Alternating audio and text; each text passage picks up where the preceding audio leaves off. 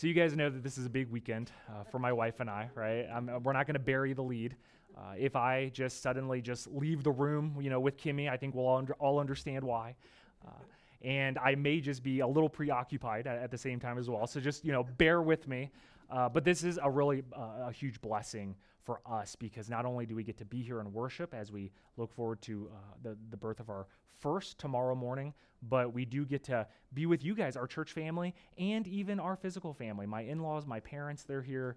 And so this has just been a huge joy for us. You guys know that I'm from the East Coast, so my family doesn't get to visit quite as often, and so this is just a special joy. So I hope you make them welcome. Don't ask them any questions, okay? No questions allowed. But as you guys know, I'm from the East Coast where growing up with my family and my parents, we were just minutes away from Gettysburg, Antietam. We lived really in the cradle of history. So for me growing up, American history was a big part of our life. It was a big part of just the way we were raised. And some of you know that I am just a huge history buff when it comes to the American Revolution, the American Civil War. And I wanted to share an interesting stat with you guys. It's hard for us to pin down because records are so poorly kept. But do you guys know that it is predicted, that it's estimated, that before the Civil War, before the Emancipation Proclamation, there were hundreds, maybe even thousands, in some people's estimates, of African American slaves who were freed from their slavery, who either ran away from slavery or were able to purchase their own freedom, who voluntarily returned to their masters. I want to name you just a few of these people. There was one man, he has a name, I believe it's pronounced Kimbe. He was a carpenter in Georgia in the South, and he had saved up enough money to buy his own freedom. I'm reading this from out of a book I own. The problem is that 5 years later, he came back to the plantation from which he had escaped or purchased his own freedom, and he asked to be bought back again into slavery. That was a real person. Another woman, her name was Percy Ann Martin. She was a free woman who had purchased, again, her own freedom from North Carolina. She actually had to go to court in North Carolina in order to petition to be seen again as a slave under the watch of the government and to be returned to her master. And then there's one unnamed man who actually ran away from slavery in the state of Virginia, but within a year returned, stating with the quote that he preferred to return to slavery than his life of freedom. And we read those stories and we ask ourselves, how could they feel that way? How could they return to this awful thing that they were a part of? Why in the world, after having tasted freedom, after being removed from these shackles, would they want to return to their own slavery? It seems ridiculous to us. But then we also have to ask ourselves, why do we, when we have been saved from the power of sin, when we have been saved from the slavery of sin, do we return to that slavery really often on a daily basis? Why do we return to it, guys?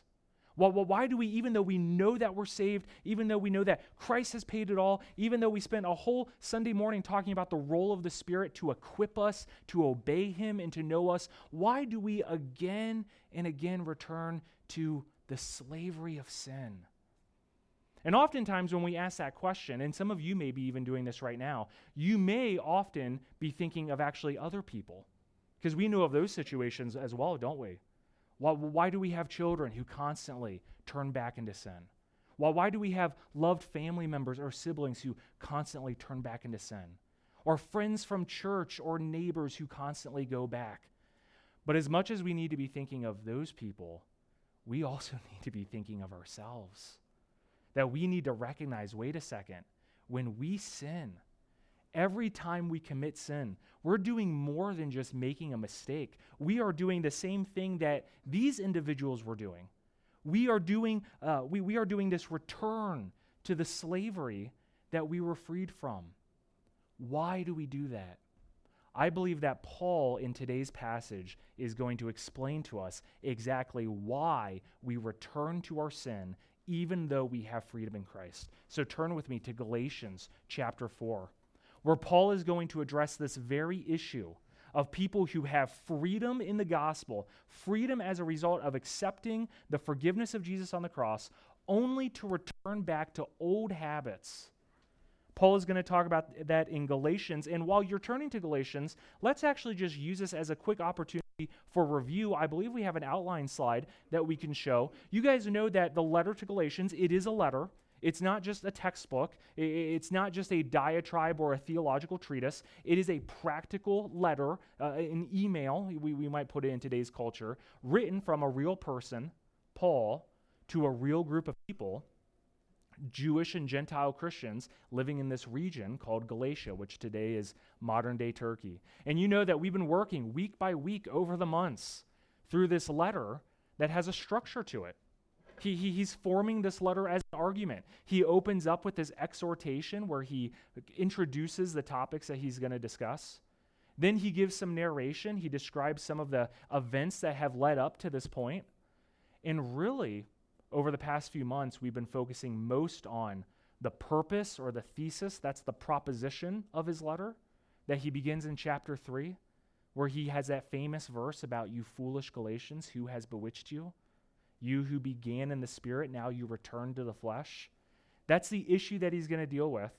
And what we're in now, through the rest of chapter 3, through most of chapter 4, is going to be Paul just again and again explaining the point that he's trying to make at the beginning of chapter 3. And remember, the point or the issue that he's dealing with is that we have Christians who have been led to the Lord as a result of Paul in his first missionary journey. We can read about that in the book of Acts. But now they are being deceived. They are being told by Judaizers that in order to grow as a Christian, they have to become Jewish. They have to follow the Mosaic law. So Paul is spending all of chapter 3 and most of chapter 4 trying to prove why that's not the case. And we have been looking at it meticulously, haven't we? But today, in chapter 4, starting in verse 8, we're going to shift gears a little bit because Paul has just been hammering the Galatians with theology and with theological explanations and explain to them why the law is good, but why it's not able to accomplish righteousness. He's been dealing through so many deep things, but now in verse 8, he's going to get a lot more personal. So it's like we're shifting from almost this kind of classroom, almost a legal type of lawyer trying to give a defense of something, where now Paul is just pausing and he's saying, guys, we need to talk. We need to talk about this situation. And the situation that Paul wants to talk about, again, is that situation that happens at the beginning of chapter 3. Why are you guys returning to slavery? Why are you guys returning to this thing that you have been freed from? Why are you guys doing it? And what he's going to have to say in verses 8 through 11 is going to give us an answer, hopefully, for us today of why we return to slavery and how we can prevent doing so. He says in verse 8, he says, "Formerly, back then, when you did not know God," he says that you were enslaved to those that by nature are not God. I think that's a verse that most of us can agree with. I don't think that I have to do a lot of explanation of that. We know that a life before the gospel, a life before Christianity, is a life of slavery. Have you ever seen someone who is just totally wrapped up in sin and just feel bad for them? When I drive home from school, often on Tuesdays and Thursdays, I have to drive through downtown Spokane, and you just see those people on the side of the street. You see those people on the corner, and they think that they're living a free life. They're thinking, hey, I get to sleep in, I don't have a job, I get to do what I want, wherever I want. Those people are in slavery. They're in slavery to substances, often sometimes mental issues that come as a result of using those substances. Those people are completely in bondage, and we understand that. And he says, formerly, you guys were also a part of this. But that's not really where the rub comes in verse 8, because we would all agree with verse 8. The rub comes really in verse 9. He says, but now, this is the problem, you were formerly enslaved to these things that are not God's, but now that you have come to know God, or rather to be known by God, how can you turn back again to the weak and worthless elementary principles of the world, whose slaves you want to be once more.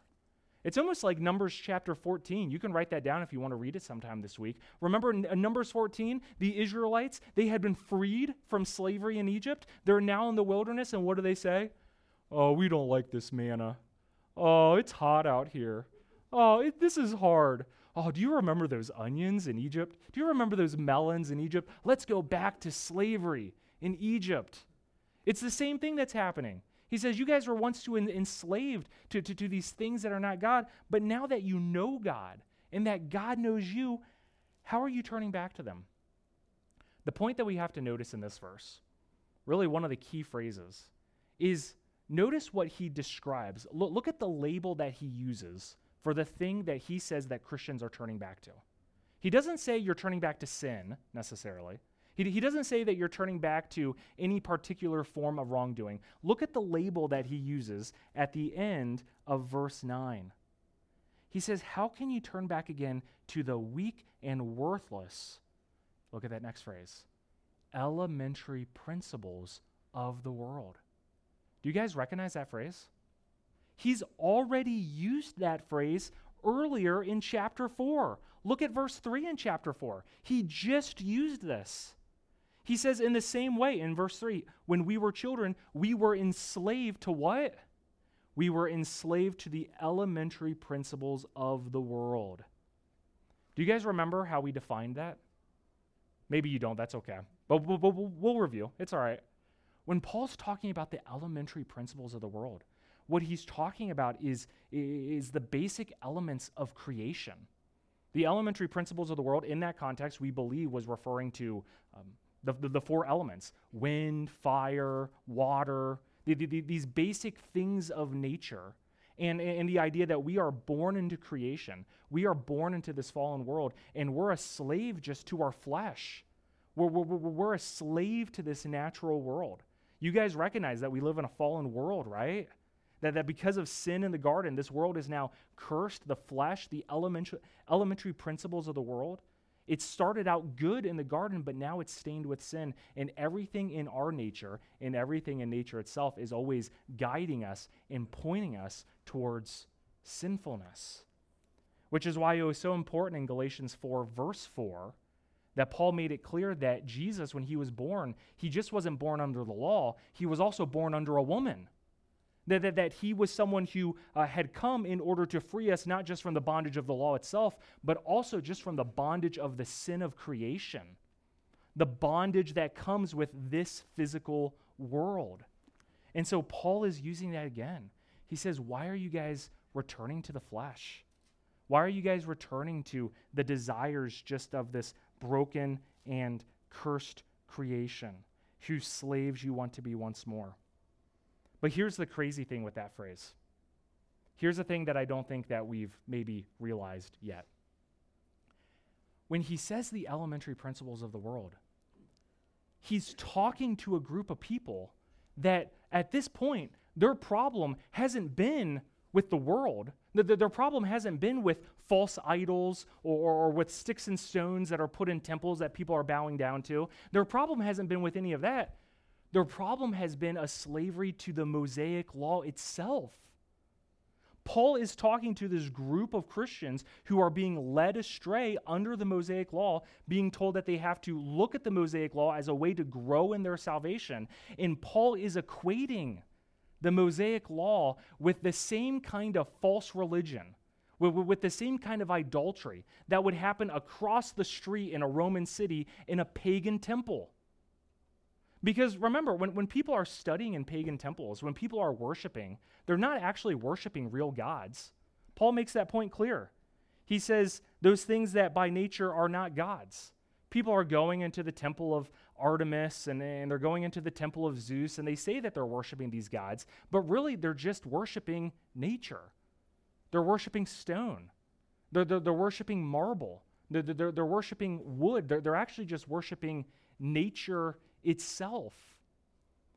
But Paul says here to these Christians who are now being told that they have to follow Judaism, he says that you are falling into the same trap, that when you try to follow the Mosaic law, you are returning to this thing that is no better than your neighbor across the street who worships a false idol in a temple made out of stone. That's a bold claim, guys. That's a very, very bold claim for Paul to equate those two things. To say that Judaism, the Mosaic law, for you to try to follow that now as a Christian is no better than someone who just tries to worship a fake statue, just a temple made out of wood and made out of sticks. It's an incredible thing that he's doing here. It's an amazing point that he's trying to make. So let's read on. He says, whose slaves you want to be most more. Let's make one thing clear before we move on here. What Paul isn't saying is he's not saying that the law is just as bad or as sinful or as pagan as false religions. Let's not make that mistake. Even though he's equating the two, even though he's telling these people that those of you who are trying to become righteous by the law are no better than people who follow the elementary principles of the world by following pagan gods, he's not saying that the Mosaic law or that the Old Testament is now on the same plane or as the same level as false religions. If that was true, then everything that we covered in chapter 3 over these past few months would have been a waste of time. Because remember, the law is good. The law reflects God's holiness. But the problem is not the law. The problem is not the law itself. The problem is when people try to return to the law, when they try to return to the Mosaic Code in order to make themselves righteous. That's the problem. And that's the problem that Paul is trying to deal with this group of Christians. He says, when you try to make yourself a better Christian by becoming a better Jew, by following God's law better, you are no better than any other pagan who is a slave to the principles of the world. Because remember, what did Paul say about the law? Anyone who is under the law is under a curse. They're under a curse.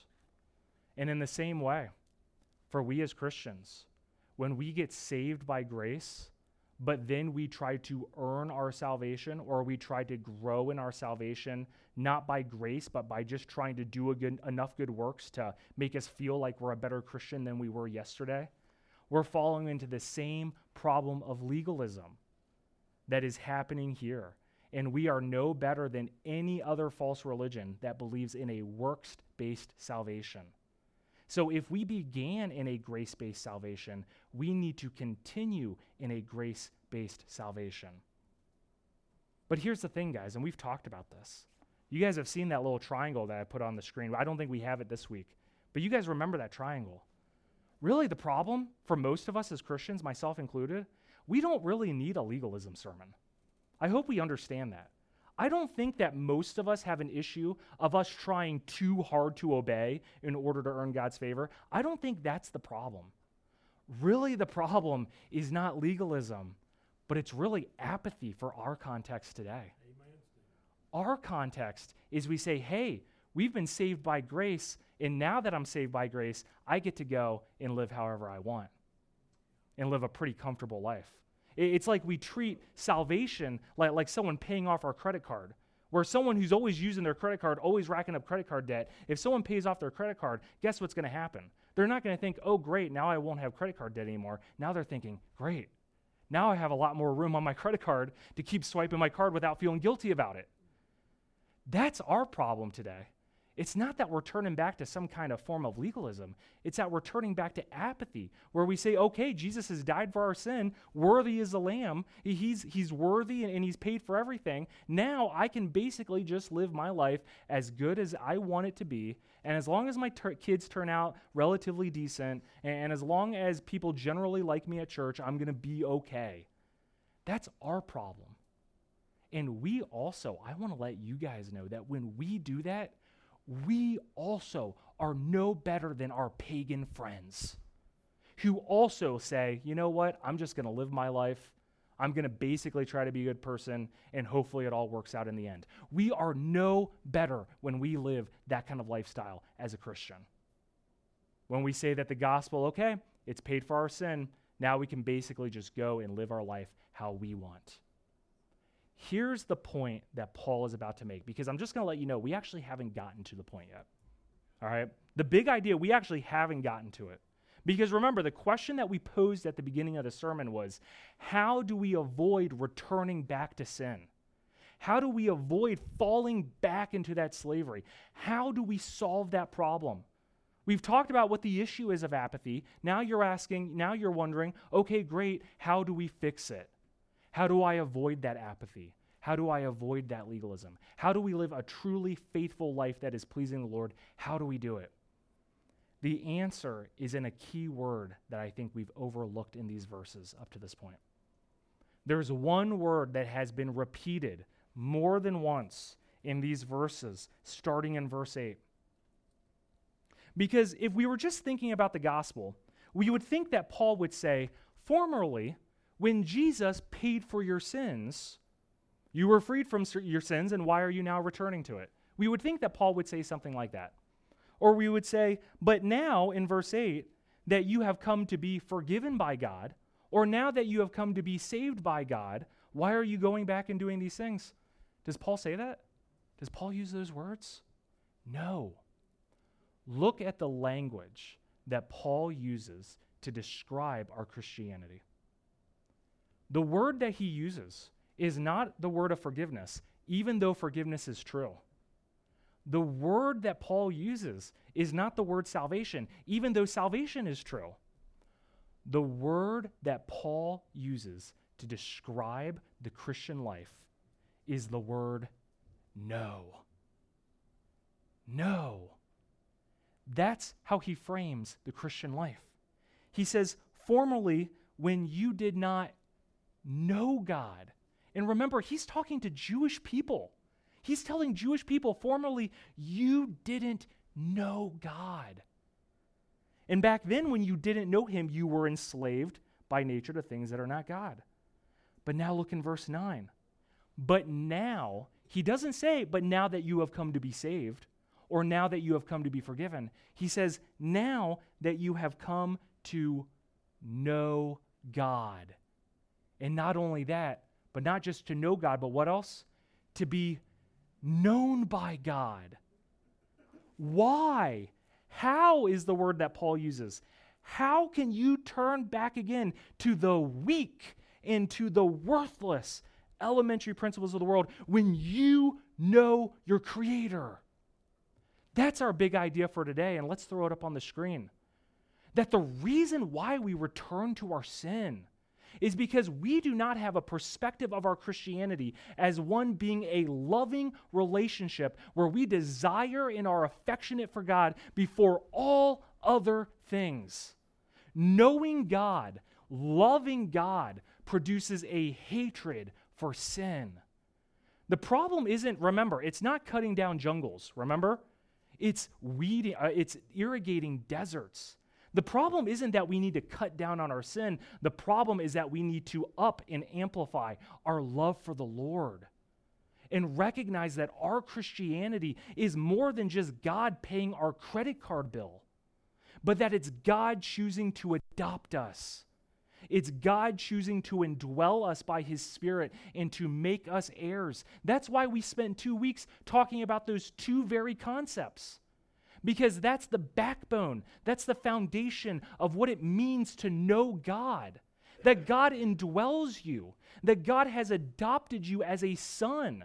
You are more than just a criminal before God is judged, that God has forgiven. You are a criminal that God has adopted and who has invited you to His table and who has made you a part of His family and who wants to know you and who wants you to know Him. When we have a loving relationship with the Lord that knows Him, it makes us recognize our sin in the way that Paul describes it, as weak and as worthless. When we simply understand our Christianity as a debt paid, which don't get me wrong, Christianity is a debt paid. But when we only look at it like that, we only put ourselves in a perspective that says, great, our debt has been paid in order for me to continue the habits that got me into that debt. And that's why we struggle so much with apathy. That's why we struggle to live the Christian life, because we're always thinking of it in terms of, what am I doing? What is God forgiving? Where the terms that Paul is putting is that God has died in order that he may know you. Think again of that analogy of the slave in the market who has been forgiven of his debts, but then the emperor goes down to the slave market and adopts him.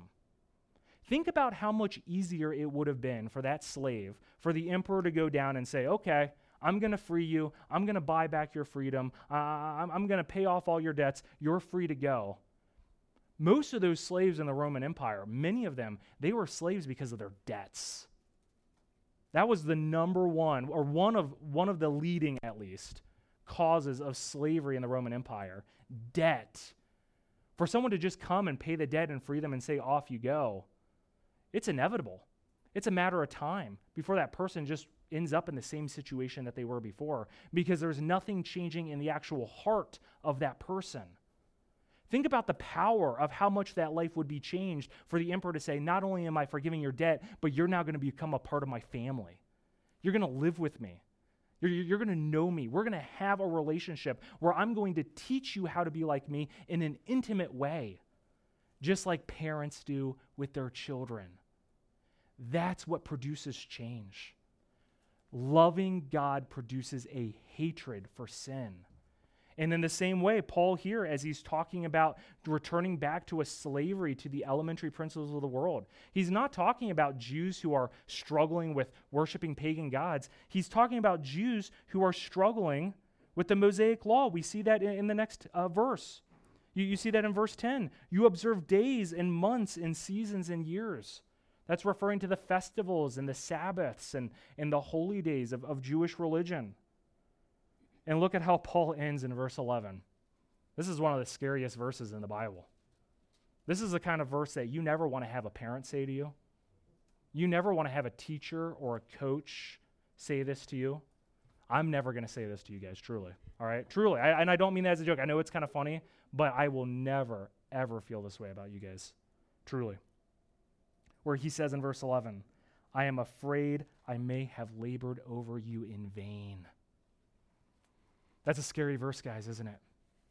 It's a scary verse to think that a man who literally was dragged out of cities, who had to run for his life in order to just show these people the beauty of knowing God, showing these people, these Jews and these Gentiles, the beauty of knowing Christ, for them to just return to the same slavery, to the same sin that they were a part of before, and to Paul to say, did I waste my time?